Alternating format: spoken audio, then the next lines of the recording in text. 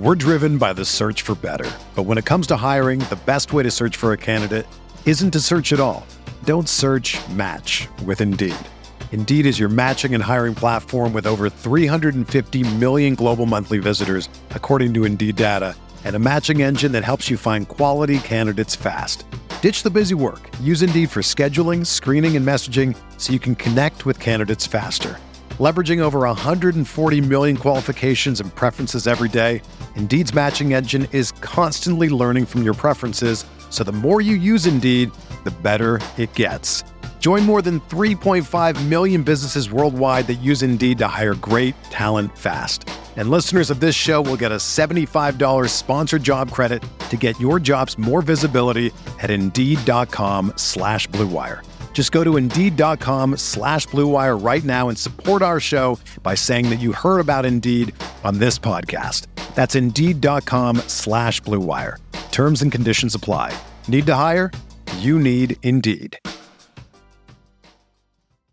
The Cincinnati Bengals are the shining example of a quick rebuild. Going into the season, their Super Bowl odds were plus 15,000, all right? Which means if you bet $10 on them to win the Super Bowl before the season, if they end up pulling it off, you would profit $1,500, all right? This is one of the longest odds teams to ever make it this far. But what are some teams that maybe next year could recreate sort of a similar run? Maybe not quite with the odds the Bengals had. I think the only two teams that would be able to do that are the Texans and Jets. And I guess, you know, maybe if Deshaun Watson comes back to the Texans, you could see that. And the Jets may have some similarities just because I've made videos slandering their starting quarterback before.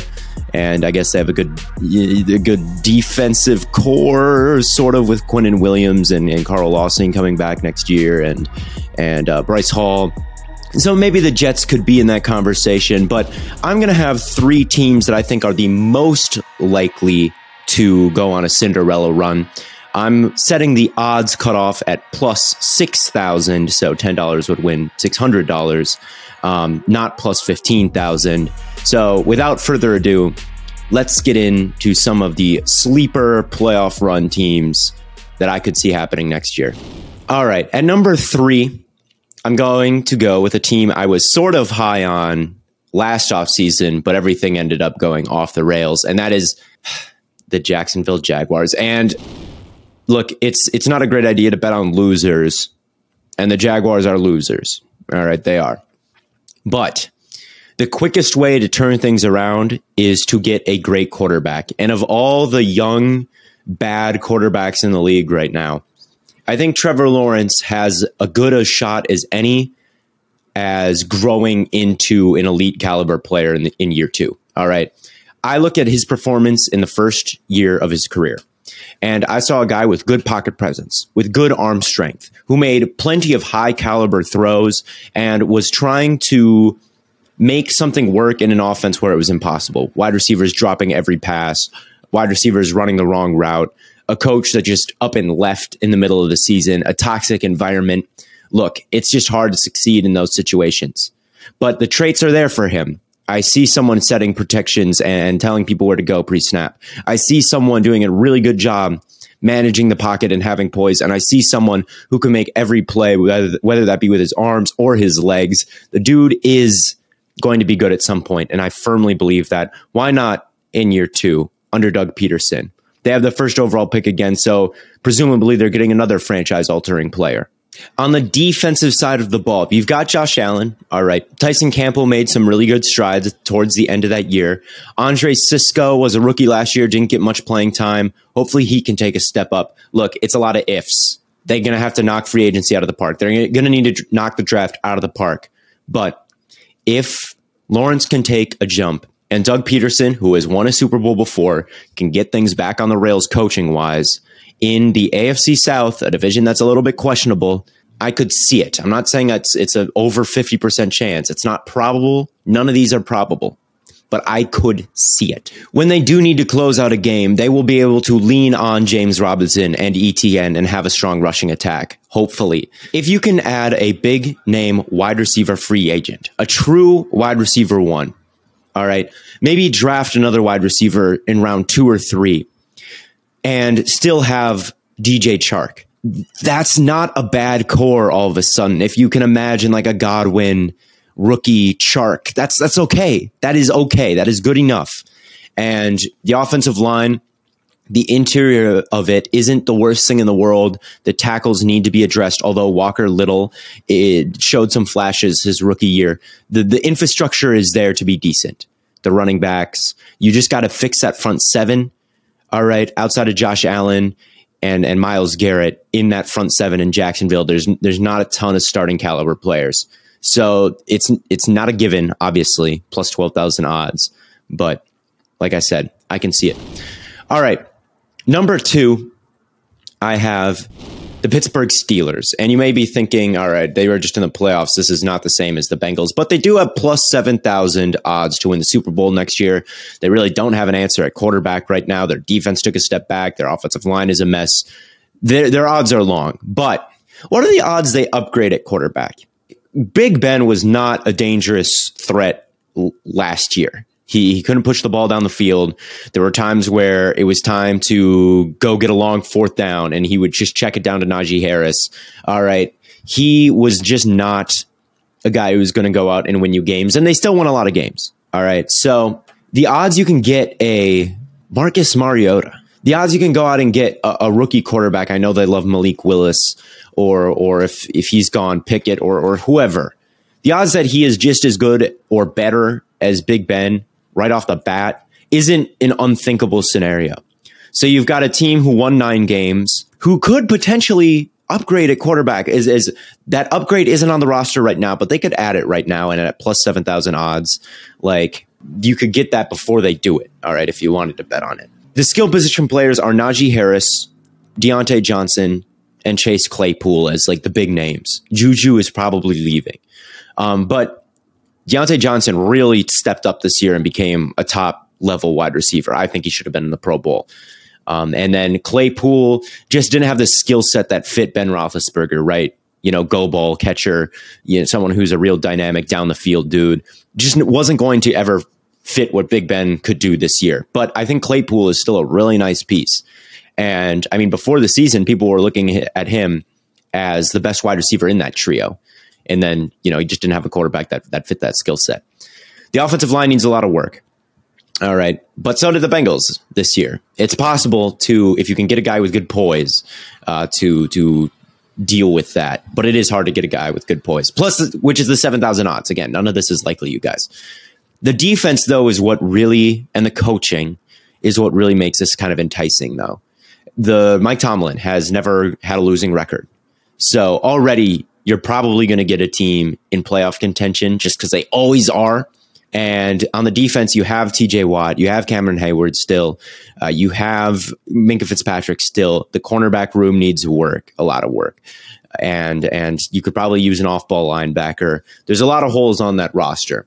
But the high-end talent on that defense is still there and can still, if you can fill some of the gaps and get some better play at a couple different positions than you did last year, they can elevate themselves once again into a top half defense, maybe even a top 10 defense. It's possible. So as far as the Steelers go, they were close to winning the division this year.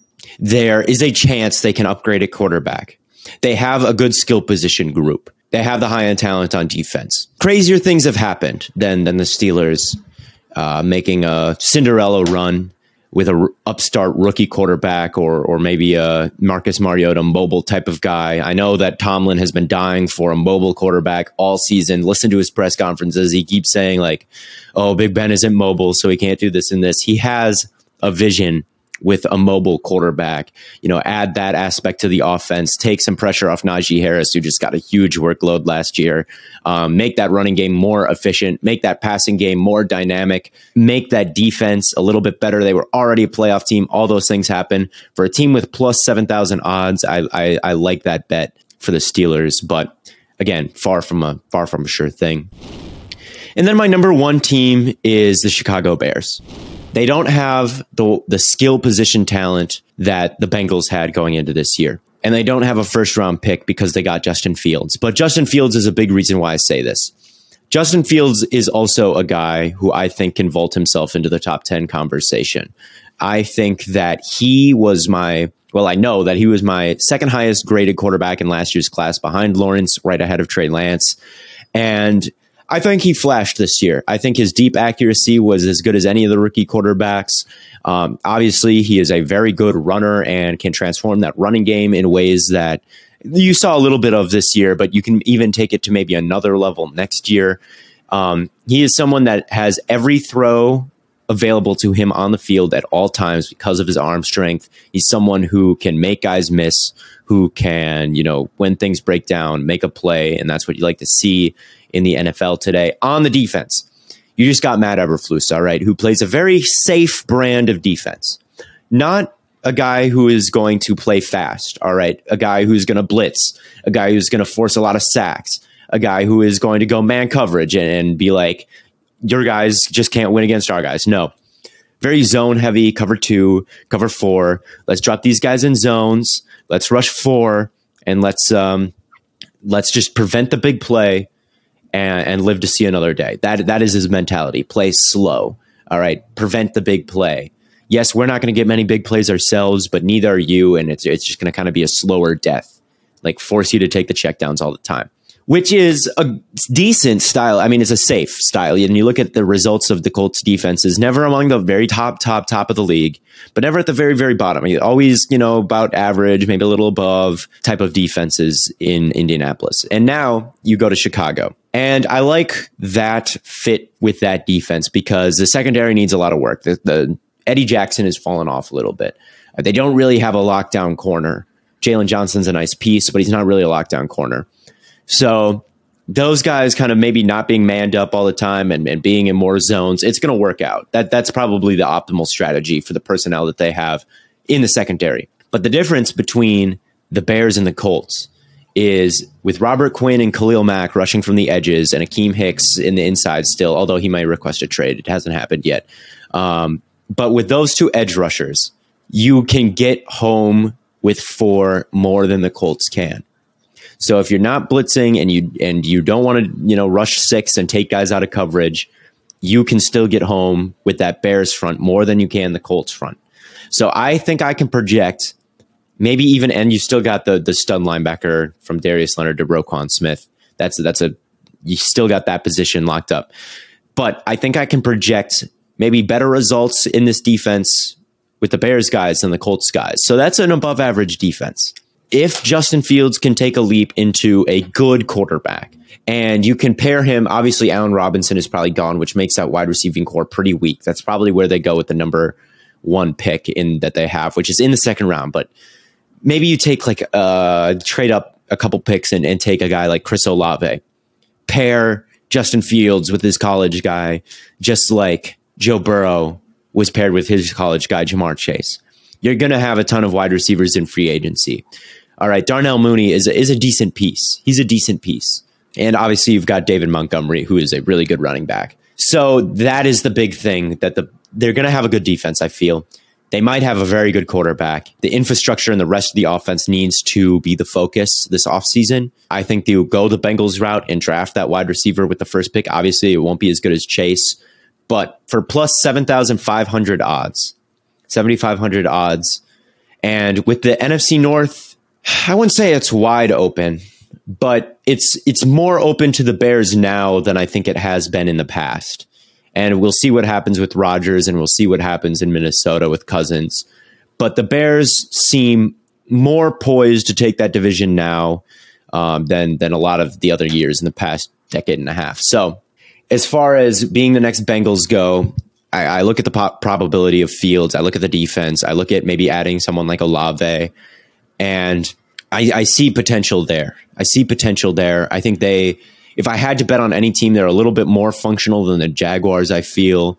The Steelers are a little bit cheating because they were technically just in the playoffs, so it's not really the next Bengals, but the odds are long enough where I'm kind of throwing them in as long shot contenders. But the Bears are the team that I think show perhaps maybe not the most similarities, but if I had to bet on a team to make a deep sleeper run, maybe I'd bet on the Bears right now with their new coach and young quarterback and the defensive pieces that they have and the potential to add a wide receiver or a couple wide receivers. And I think you've got a decent team there. So that's all I've got for you this week. This is not necessarily go bet on these teams immediately and lose your money because they're all pretty long odds.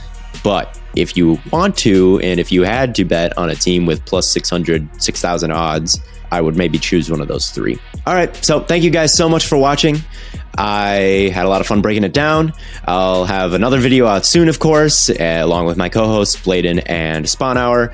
And be sure to subscribe to know when all those things come out. And thank you guys so much for watching. See you next time.